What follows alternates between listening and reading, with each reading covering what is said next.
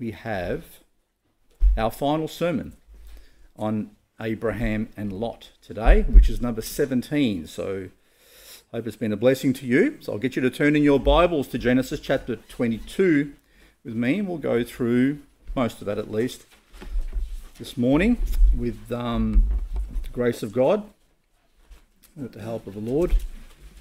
Genesis chapter 22, we'll just read from verses 1 to 3 to start us off.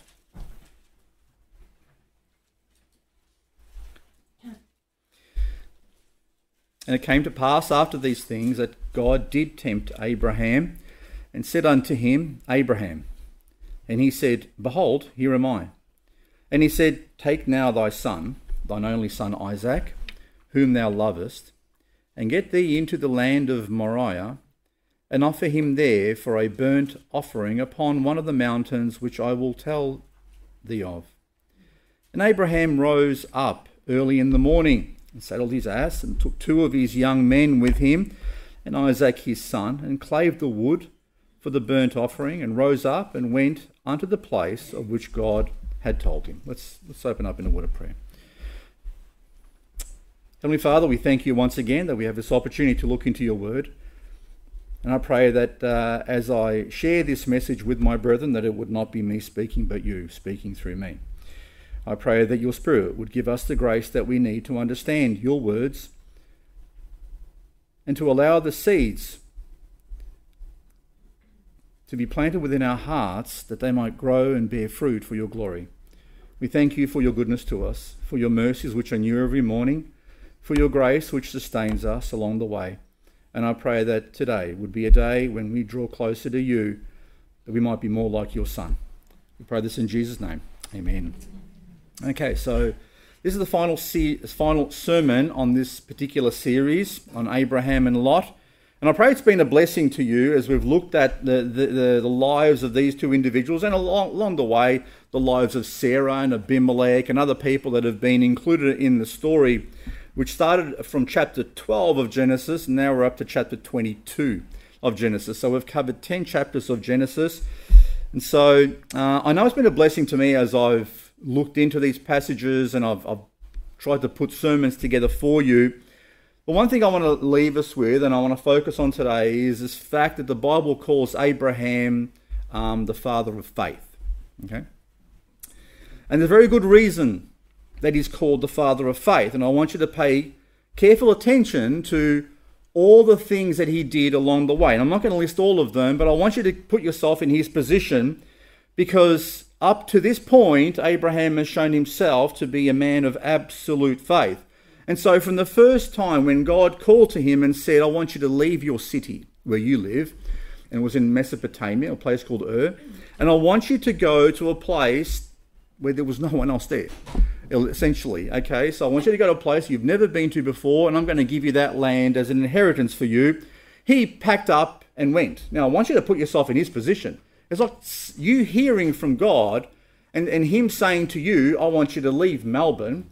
I know some of you probably wouldn't have a problem leaving Melbourne at the moment with all the freezing cold, but I want you to leave your city which you have grown up in, and the city that you know, and I want you to go into the middle of the outback where there aren't any other people there, and I want you to plant yourself there, and I want you to live in a tent for the rest of your life. Now, that's essentially what happened. The man lived in tents for his entire life. He came from a city that had buildings and had probably many of the amenities that we're used to today, but God had called him to leave his family behind. Well, he brought his father and his nephew with him, but everyone else that he knew, his friends, and all the things that he was used to in his life, and he took off to a place which was hundreds of miles away with his family and his goods, and he planted himself in Canaan. Now that's a pretty big step of obedience, isn't it? Because most of us would struggle with that whole idea of leaving everything behind and going to a place that you didn't know. Yet he went, and yet he dwelt and was happy to dwell in tents for his entire life.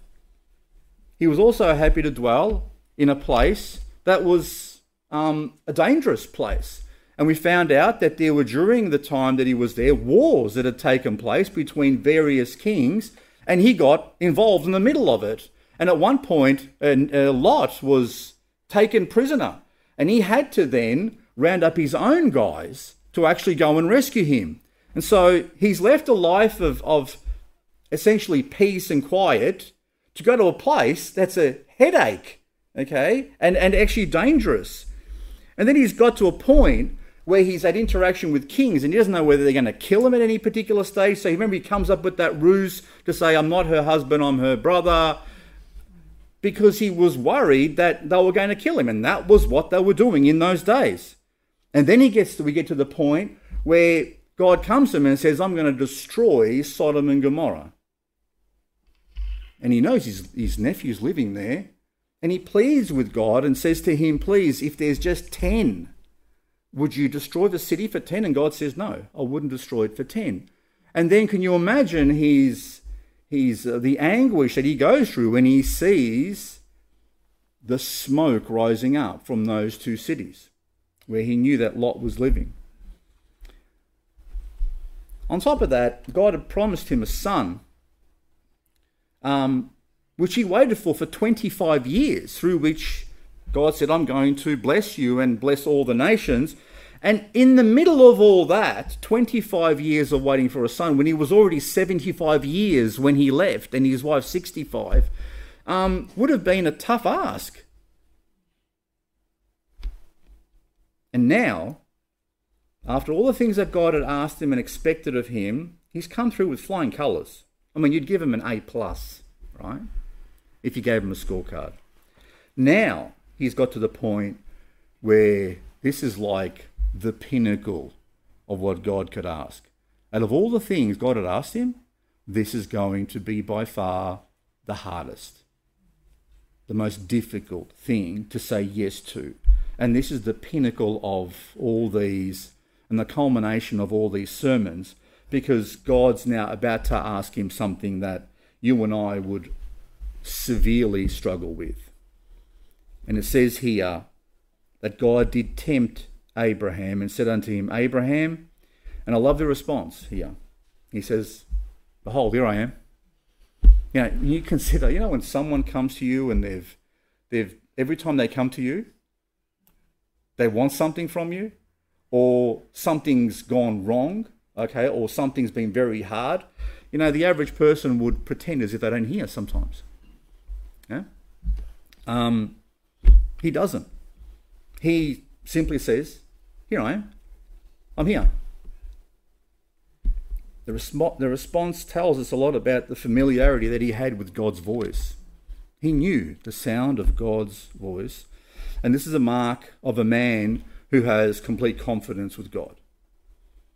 He's not shying away. He's not afraid. He's not worried about what's coming next. He's not saying to himself, what's he going to ask me now? He loves to hear God's voice. And he responds to it immediately. And his response shows us the eagerness with which he has to want to please God. And you can contrast him with Jonah. And if you remember, God called Jonah and said, Jonah, I want you to go to Nineveh and I want you to share a message with them. I want you to tell them that I'm going to destroy them if they don't repent. And Jonah says to, no. Oh, what did you say, Lord?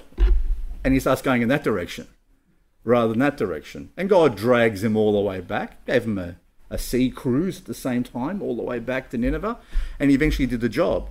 Abraham, we don't see that with Abraham. Every time God asks Abraham to do something, he's not shying away from it, he's not complaining about it, he just goes ahead and does it.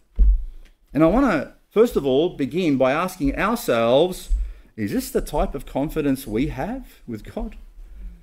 Is this the type of comfortability that we have in that our relationship with him? That if he would come and ask us something that is difficult to do, that we would say, hey, I'm here. What do you want? What would you like? Because that's what we should learn from Abraham. How do we respond when God speaks to us through his word? Abraham didn't have the Bible with him. There was no Bible in Abraham's day. Abraham had to rely directly on the voice of God. But we have the benefit of God's words within our hands. And so the question for us is, if we compare ourselves to Abraham, Abraham heard directly from God, but we hear directly from God through his word. And so the question for ourselves is, do we have the same eagerness to please God when we hear or when he speaks to us through his word? I've been looking at on Wednesday evenings this topic of the will of God, and that's the topic that we had at the young adults camp. And turn with me to 1 Thessalonians 5:18, because I want to share with you two little verses, because we looked at this passage on Wednesday evening, and I just want to ask you two particular things, okay?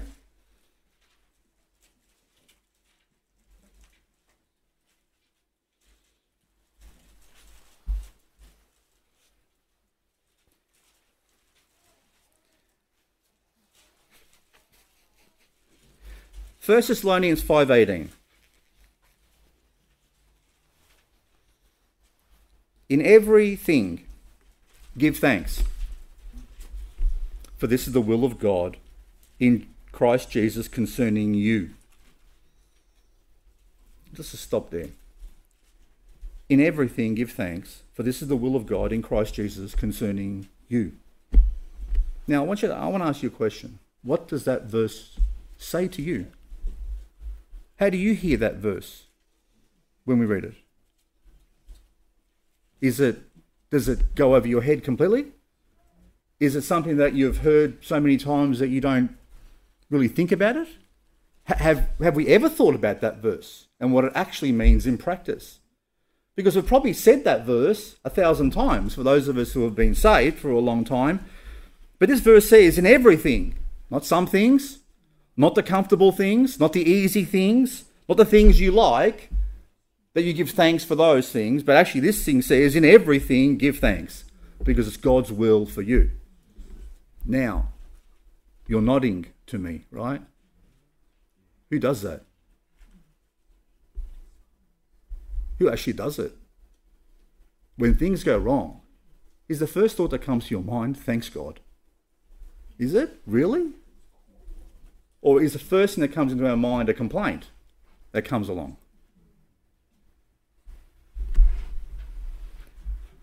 How eager are we when God speaks to us to actually obey? At 1 Thessalonians 5:21, just go down a few more verses. It says, prove all things. Prove all things. Which means don't take anything for granted that someone tells you. Make sure you're testing those things. Don't take things for granted from people that you know and from people that you like, but just test all things and make sure that what you are believing and what you are sharing with other people is actually the truth. Do we do that? I'll guarantee you we don't. We take a lot of shortcuts when it comes to that. And then it says, hold fast to that which is good. Hold fast. Hold tightly. Don't let go of all things which are good. Now, when we read these verses, my question to us is, when Jesus preached to the Jews in Israel, he would often start and end with, let him who has ears to hear, let him hear. Because the obvious thing is, and not everyone has ears to hear. We all have ears, but the question is whether we're actually listening to what the verse is telling us, to what God is saying. And that's a more difficult thing to do. Because I can hear something 1,000 times and not pay attention to it. Or not actually think about it to the point where I learn to apply it to my own life. How many times have we heard a sermon and there's been a rebuke in that particular sermon, and the first thing that comes to my mind is, this is not for me. This is for brother so-and-so. Or this is not really for me. I'm okay with all that. No, I'm fine. I'm all right. I find that we probably do that a fair bit without realising it. Or we we run our eyes over verses and we don't think they apply to us, or we think we're, wow, that's okay, I understand what that says, and then we just go to the next verse without actually measuring ourselves. We don't actually prove ourselves. Faithfulness, if you're going to take something away with you today, faithfulness is characterized by obedience. You cannot say you have faith in Jesus and not obey him, because the two go together. Disobedience does not go together with having faith, because having faith means I trust that whatever you tell me, I'm going to do, and it's good for me. Abraham is an exact version of that. Abraham does that. So faithfulness is characterized by our obedience. Abraham's called to leave his city and his country. He does it. Abraham, well, you're going to live in tents now, Abraham. He does it. I'm going to give you a son. He believes it. Now he's going to ask him to sacrifice. God asked him to get rid of his previous son, the one he had with Hagar, 15-year-old kid. He does it the next day. Now, obedience is something that characterizes the level of our faith. If we do not obey, it tells us something about ourselves. Okay? And I think we need to have eyes that are open, not to Abraham and Isaac and Jacob and all the things people in the Bible, but more to ourselves.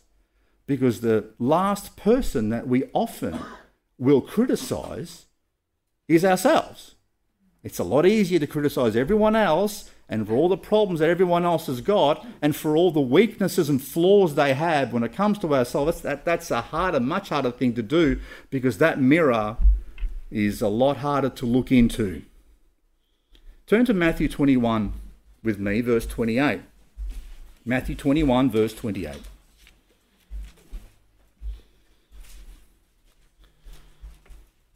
Just to reinforce this point with you a little more, it doesn't really matter as much to God what you say as what you do. Matthew 21, 28, Jesus gives this parable, and he says, "But what think ye? A certain man had 2 sons, and he came to the first and said, Son, go work today in my vineyard. And he answered and said, I will not. But afterward he repented and went. And he came to the second and said likewise. And he answered and said, I go, sir. And he went not. Whether of them twain did the will of his father? They say unto him, the first. Jesus saith unto them, Verily I say unto you, that the publicans and the harlots go into the kingdom of God before you. And get that. The publicans and the prostitutes are going to go into heaven before the priests and the scribes. Because even though they say no, they obey the word of God more than you. What matters to Jesus? What matters to God? The fact that I say a whole lot of stuff? The fact that I'm telling everyone I'm a believer in Jesus and that, I've got a wonderful faith and also, or is it the fact that we actually obey God? It doesn't matter as much what we say as what we do. Because if I say stuff and I don't do it, then all my saying amounts to zero. Not to the world, not to me, and not to God. The real test of our faith is our obedience. And this is the testimony of Abraham's life.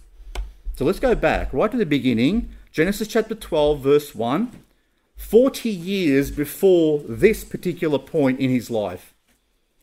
40 years.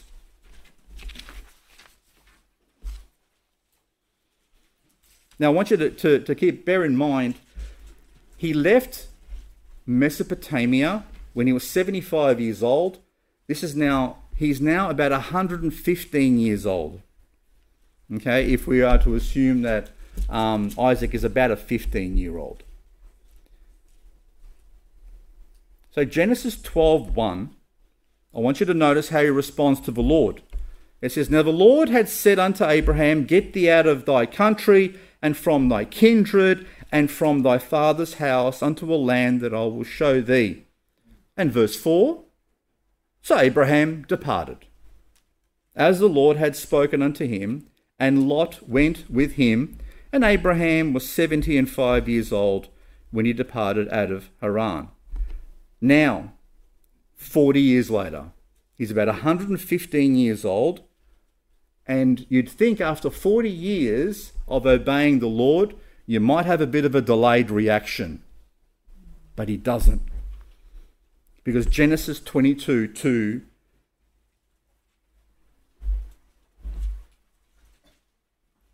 gives us God's command. And Abraham says, "Here I am," in verse 1. And God's now saying to him, and he says, "Take now thy son, thine only son Isaac, whom thou lovest, and get thee into the land of Moriah, and offer him there for a burnt offering upon one of the mountains which I will tell thee of."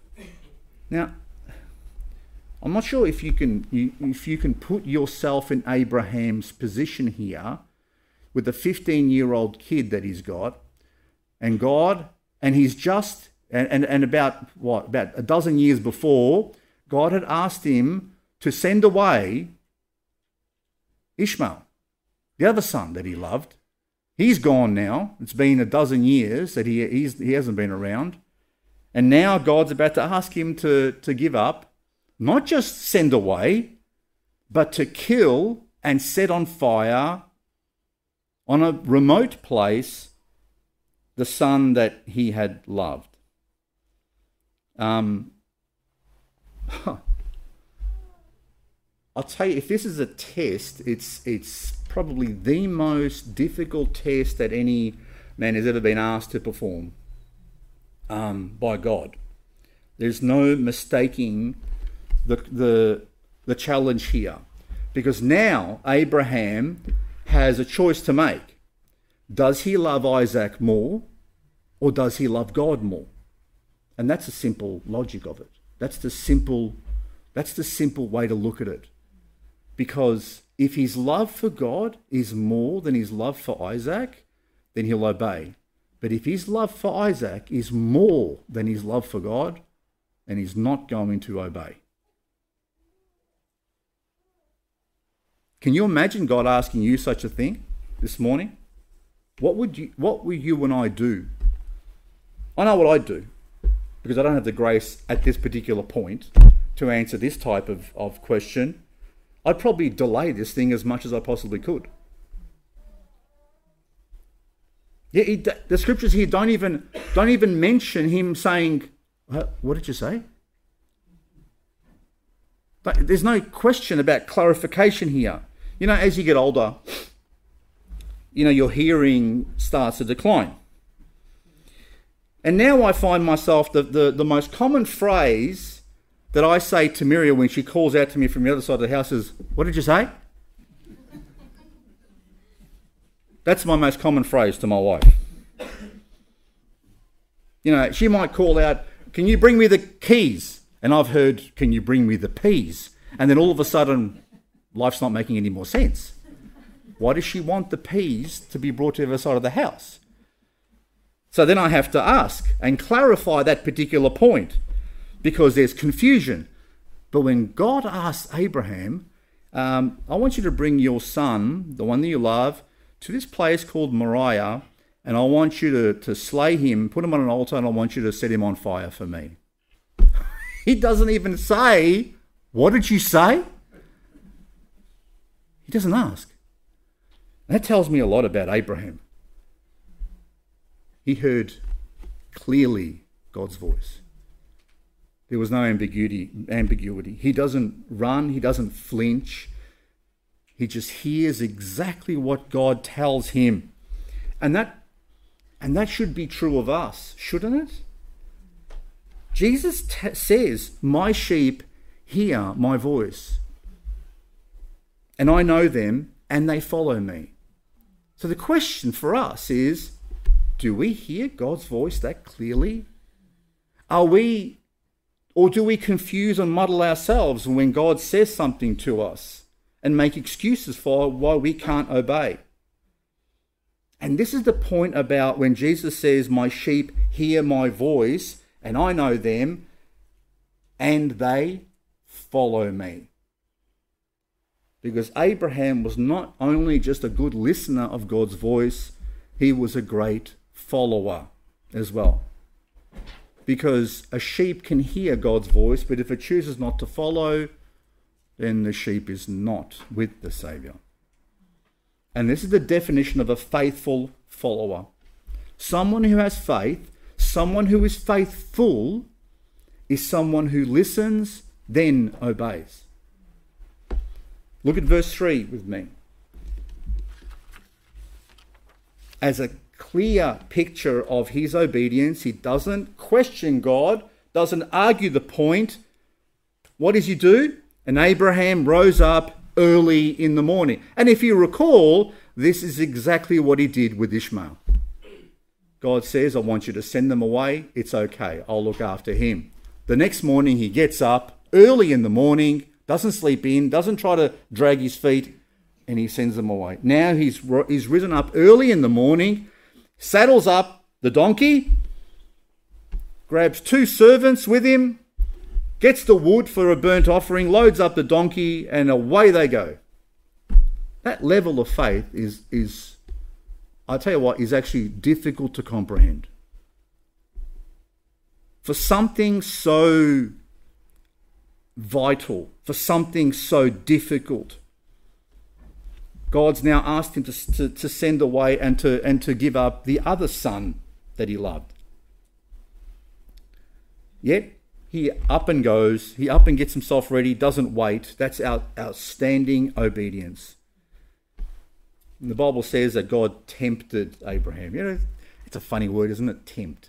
We tend to often associate, or only associate that particular word with, tempting to do evil. But so is the word provoke. We tend to use the word provoke in only a negative sense. If I provoke someone, it's normally a bad thing, isn't it? I'm provoking them to anger. But the Bible tells us to provoke one another to love and to good works. And here God is tempting Abraham to see whether he will actually obey. And he does. And he tells him, get unto the place of which God told him, which is the land of Moriah. And there's something interesting about this particular place, because it's accepted amongst almost all Bible scholars that the land of Moriah refers to Jerusalem. Okay, it refers to that specific place. And so if the land of Moriah is Jerusalem and the surrounding area, then Mount Moriah is Calvary.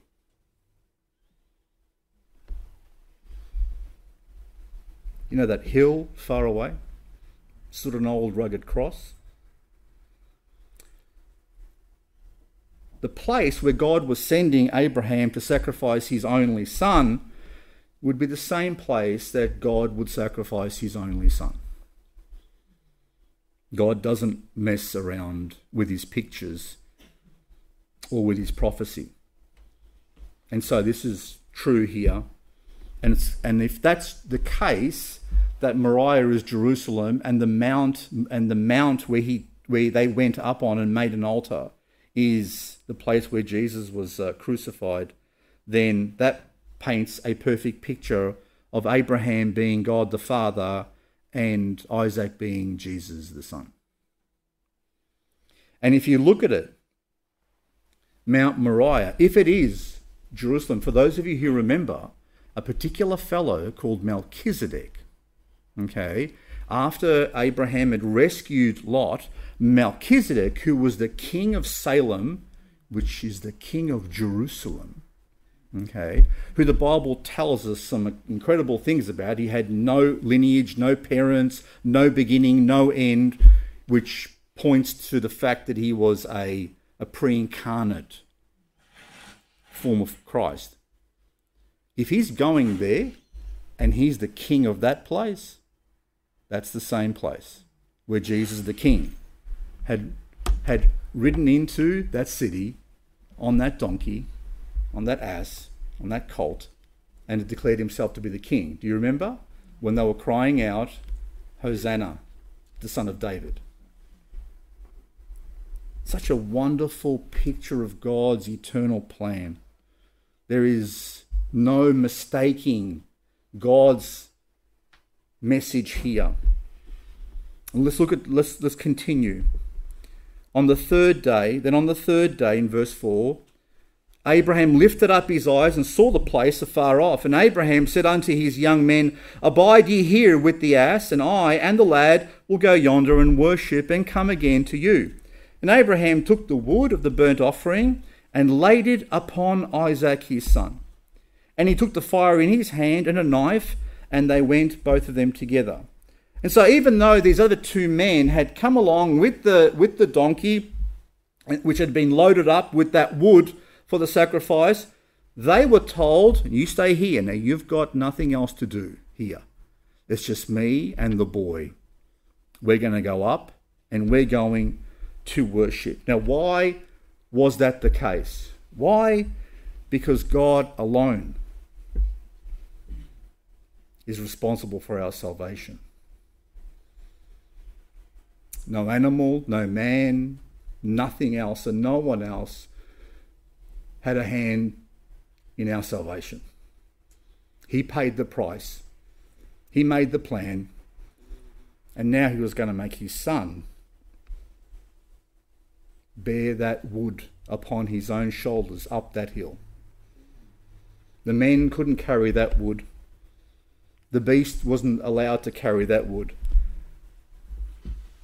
And even though Abraham was a fairly old man and Isaac was a very young teen, Abraham laid the wood for the sacrifice of his own son on his own son's shoulders, and he went up with a knife and with a flame of fire.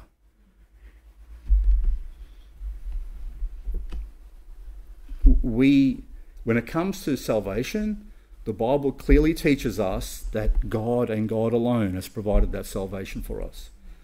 We didn't take a part in it. We couldn't help with it. He just did it for us. Salvation is clearly something that it was initiated, performed, and sustained by the Lord himself. And the Bible tells us clearly that God loved this world so much that he gave his only begotten Son, and we can bring nothing of ourselves because we have nothing to bring. All we can do is stand from a distance, like those two men, and just be in awe of the work that God was doing. You think about that, the fact that there were two young men. I mean, the Bible often speaks of the strength of a young man, okay? The strength of the youngest and strongest man couldn't do anything. Not required. Isaac alone had to bear that wood up that mountain. And he did it, the young lad. But then he became confused.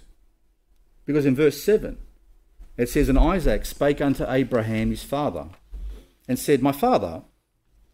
And he said, Here am I, my son. And he said, Behold the fire and the wood, but where is the lamb for the burnt offering?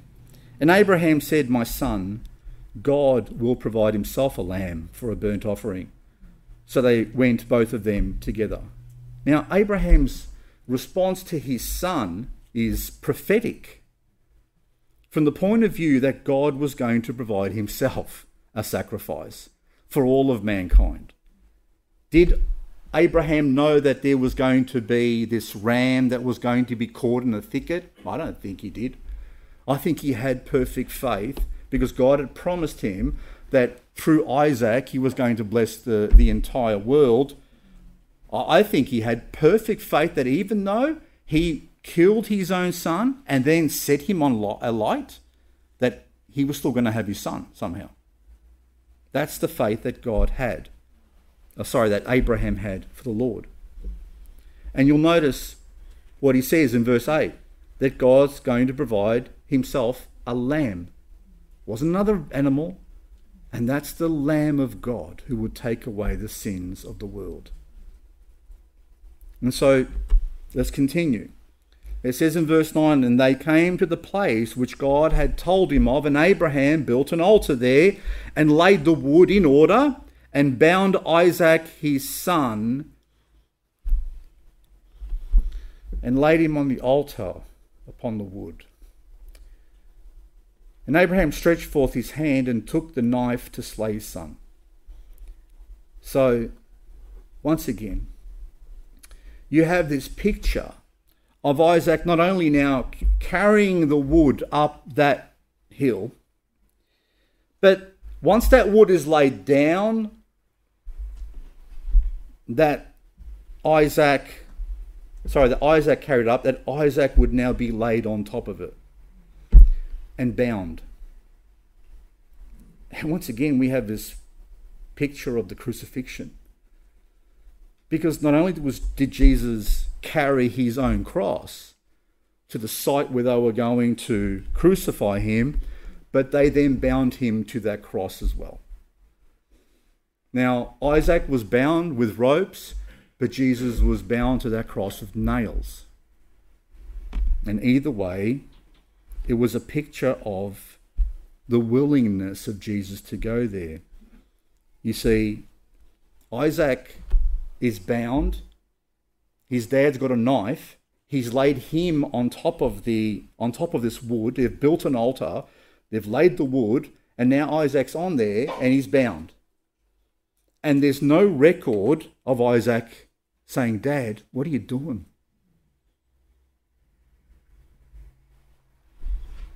Which means, you're a 15-year-old kid. I remember I used to run pretty fast when my dad got upset. I remember once we bought one of those, do they have many more? The above ground pools? Yeah. Anyway, so one of those round things, we had a lot of fun in those things. It was only about 3.5 feet high. And it had that blue skin that went inside. And then my dad had bought this filter that went on the outside of it. There was like a motor. It had to be wired up and everything. And so there was this filter with 2 tubes that went over the top. So one tube would squirt the water in and the other tube would suck the water in through the filter and blah, blah, blah would go. And I remember my dad saying to us, "Be careful for that filter." And so one day playing soccer, you know how a fantastic right foot I am. I broke those 2 things that went over with a perfect kick at the right angle. Anyway, so I tried to put them back as neatly as I could, but didn't fool my dad apparently. And I remember running around that pool. I didn't realise my dad was actually that fast, but he actually caught up with me. And the shoe size, I realised the size of his shoe as well.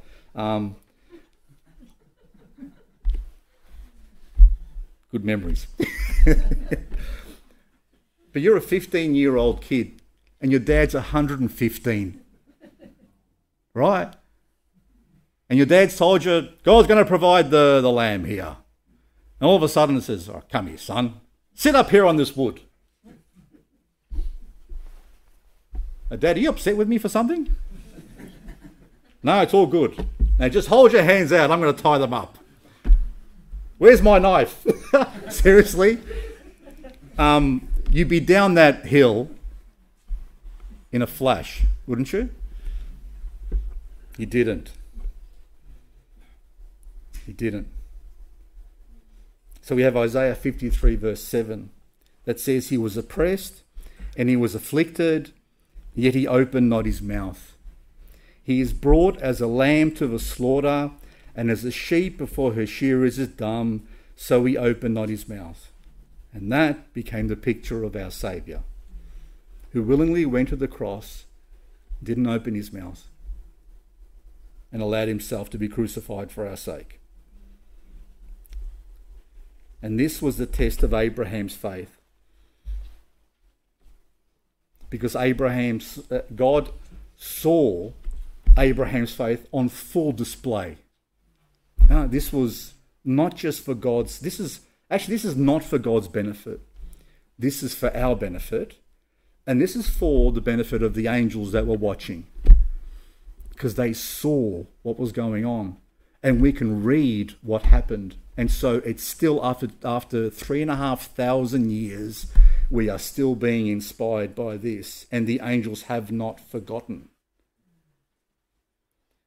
And so in verse 11 and 12, it says, the angel of the Lord called unto him out of heaven and said, Abraham, Abraham. And he said, here am I. That would have been 3 nice words. And he said, lay not thine hand upon the lad, neither do thou anything unto him, for now I knowest that thou fearest God, seeing thou hast not withheld thy son, thine only son, from me. I love the way the angel calls out, Abraham, Abraham. It mentions his name twice, right? To make sure that he's heard. This is a pretty important thing that he got his attention for. And what a dramatic scene. Like if you're going to have a scene for a movie, it's going to be this. With the guy with a knife ready to go down, the son tied up on this wood, and then all of a sudden, when he's just about to do it, God calls out from heaven and says, wait, don't do it. What a dramatic scene. But it shows you the faith of this guy. It shows you the faith of Abraham and the obedience of his son. That he would allow his father to do that to him.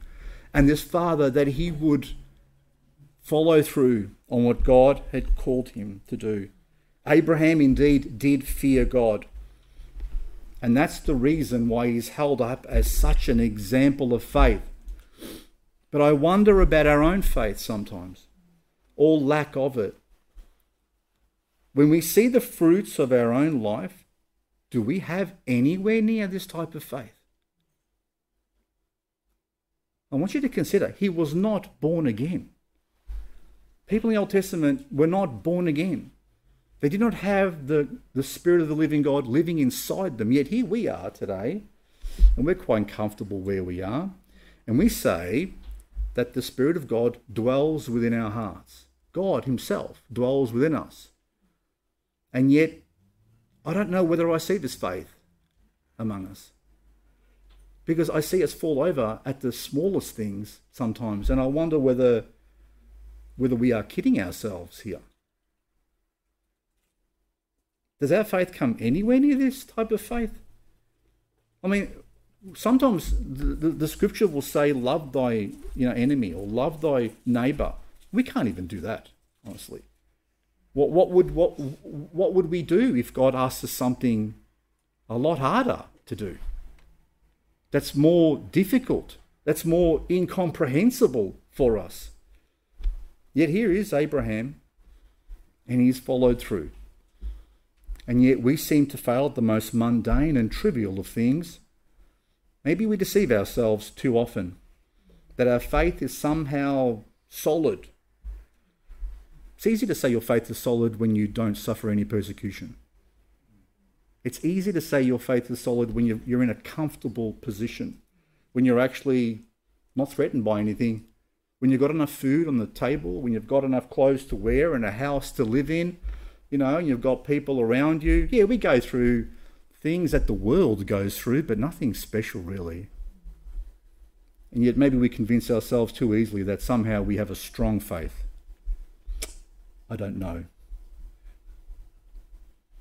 Sometimes I wonder how far our foolishness actually goes, and how disappointing the angels are, or how disappointed the angels are when they see what we've got going on in our lives, and what we say is a life of faith. Let me ask you, when was the last time you failed God? Do you know that answer? When was the last time you failed God? Now, when I ask that, I'm not saying that God called me to be a missionary, and then I said, no, I'm taking, probably yesterday, when God said to you to speak to someone concerning the faith, or to comfort someone, and you said no, or maybe to obey in this particular area, and you said no, or maybe, I feel like more of a sleep-in than actually doing God's work. You know what I mean? Or I'd rather have fun watching TV or going to the footy or doing something like that, because you know what? I need fun in my life. I need happiness in my life. And if God's going to consume my life, surely he's not going to ask me to live in a tent for my whole life, is he? No, I couldn't bear that. But there's a balance I have to find with God here. And, if I give God 3 hours a week of my time, I'll go to church, I'll do a bit of praying here and there, I'll read a Bible a bit, and you know what? That's okay. God knows my heart. Yes. And that's the problem. He does know our hearts. He knows the games we play. And even though we might convince ourselves that we play a very good game, God's not a fool. God's not a fool at all. And if we're ever to get to the point where we say that, God's asking us something unreasonable, then we are kidding ourselves all the way. But Galatians 6:7 says, "Be not deceived. God is not mocked.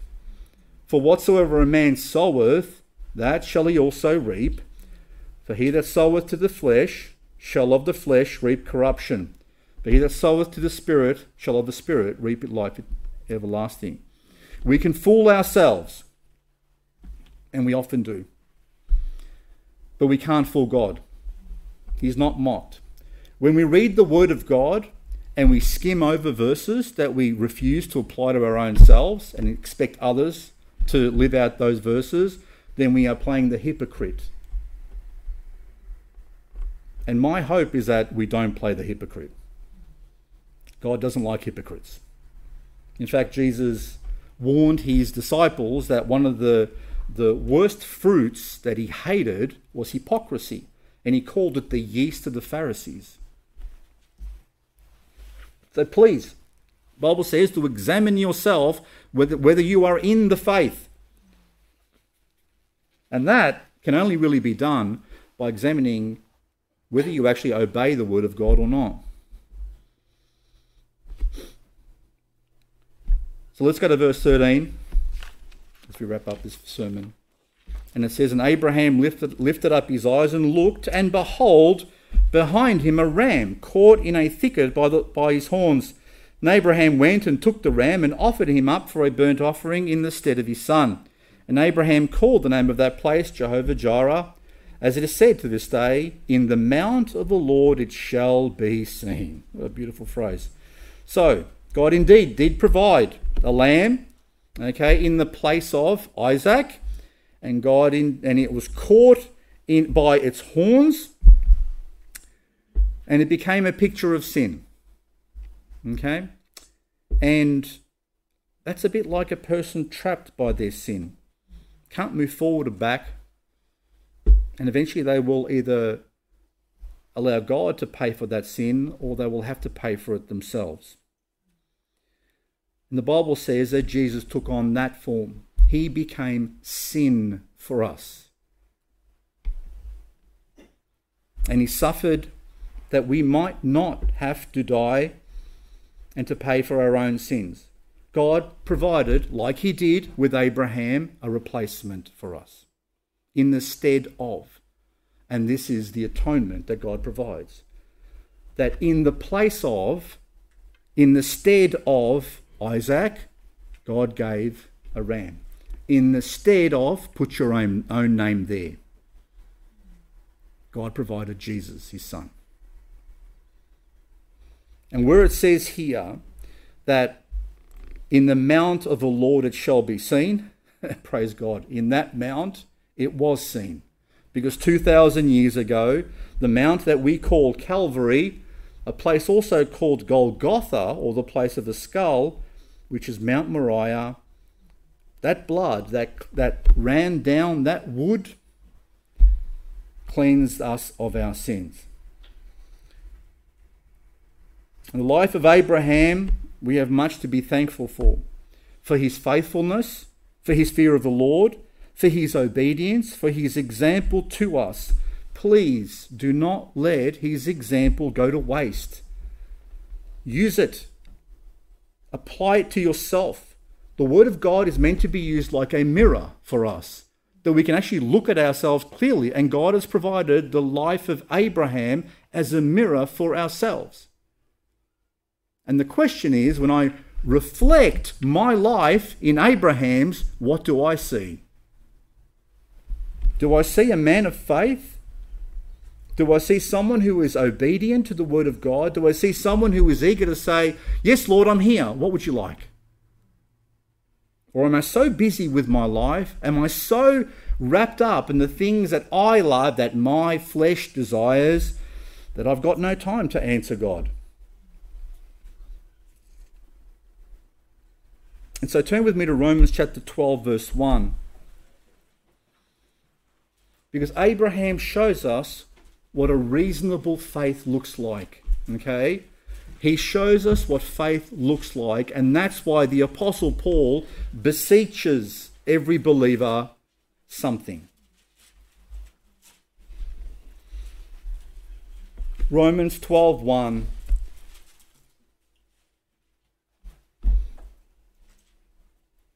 I beseech you therefore, brethren, by the mercies of God, and we have received much mercy from God, that ye present your bodies a living sacrifice, holy, acceptable unto God, which is your unreasonable service. It's reasonable. God's not asking you to clave wood and go up a mountain and sacrifice yourself and kill yourself for him. He's asking you to present your body to him in his service as a living thing, in obedience.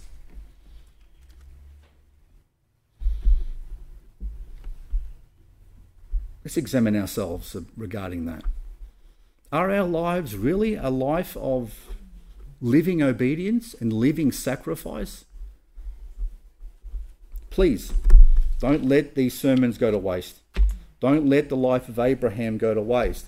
Because when the angel responded from heaven a second time, in verses 15 to 18, it says, the angel of the Lord called unto Abraham out of heaven the second time, and said, by myself have I sworn. In other words, God doesn't need to swear by anyone else or with anyone else. He doesn't need anything. When God makes a promise, that's it. He says, by myself have I sworn, saith the Lord, for because thou hast done this thing, and hast not withheld thy son, thine only son, that in blessing I will bless thee, and in multiplying I will multiply thy seed as the stars of the heaven, and as the sand which is upon the seashore, and thy seed shall possess the gate of his enemies, the gates of hell. And in thy seed shall all the nations of the earth be blessed, because thou hast obeyed my voice. Because of Abraham's obedience, we are blessed today. And if you would simply obey God, then people around you will be blessed too. That's how God works. And the Lord fulfills his promises. Whatever he promises, he delivers. And the Lord fulfilled his promise to Abraham. He did it in the most amazing of ways. And this is the story of the gospel, the good news that God provided himself a sacrifice, a spotless lamb, who was his gift to all of mankind. And Abraham became a picture of that. And so, closing with this passage, Galatians 3:7-9, it says, know ye therefore that they which are of faith, the same are the children of Abraham. And the scriptures, foreseeing that God would justify the heathen, that's us, through faith, preached before the gospel unto Abraham, saying, in thee shall all nations be blessed. So then, they which be of faith are blessed with faithful Abraham.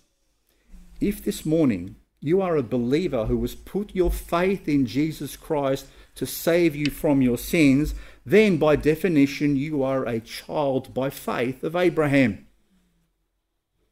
And you are blessed already. And so my challenge to all of us this morning is to live lives of faith. You see, this church is called Faith Baptist Church. It's not called something else. So my hope is that for those of us who attend this church, who call this church home and family, that our lives would epitomize lives of faith, And that those lives of faith would show the world what obedience to God actually is.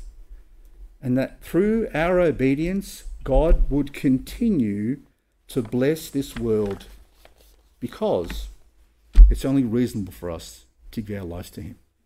God bless you. Thank you.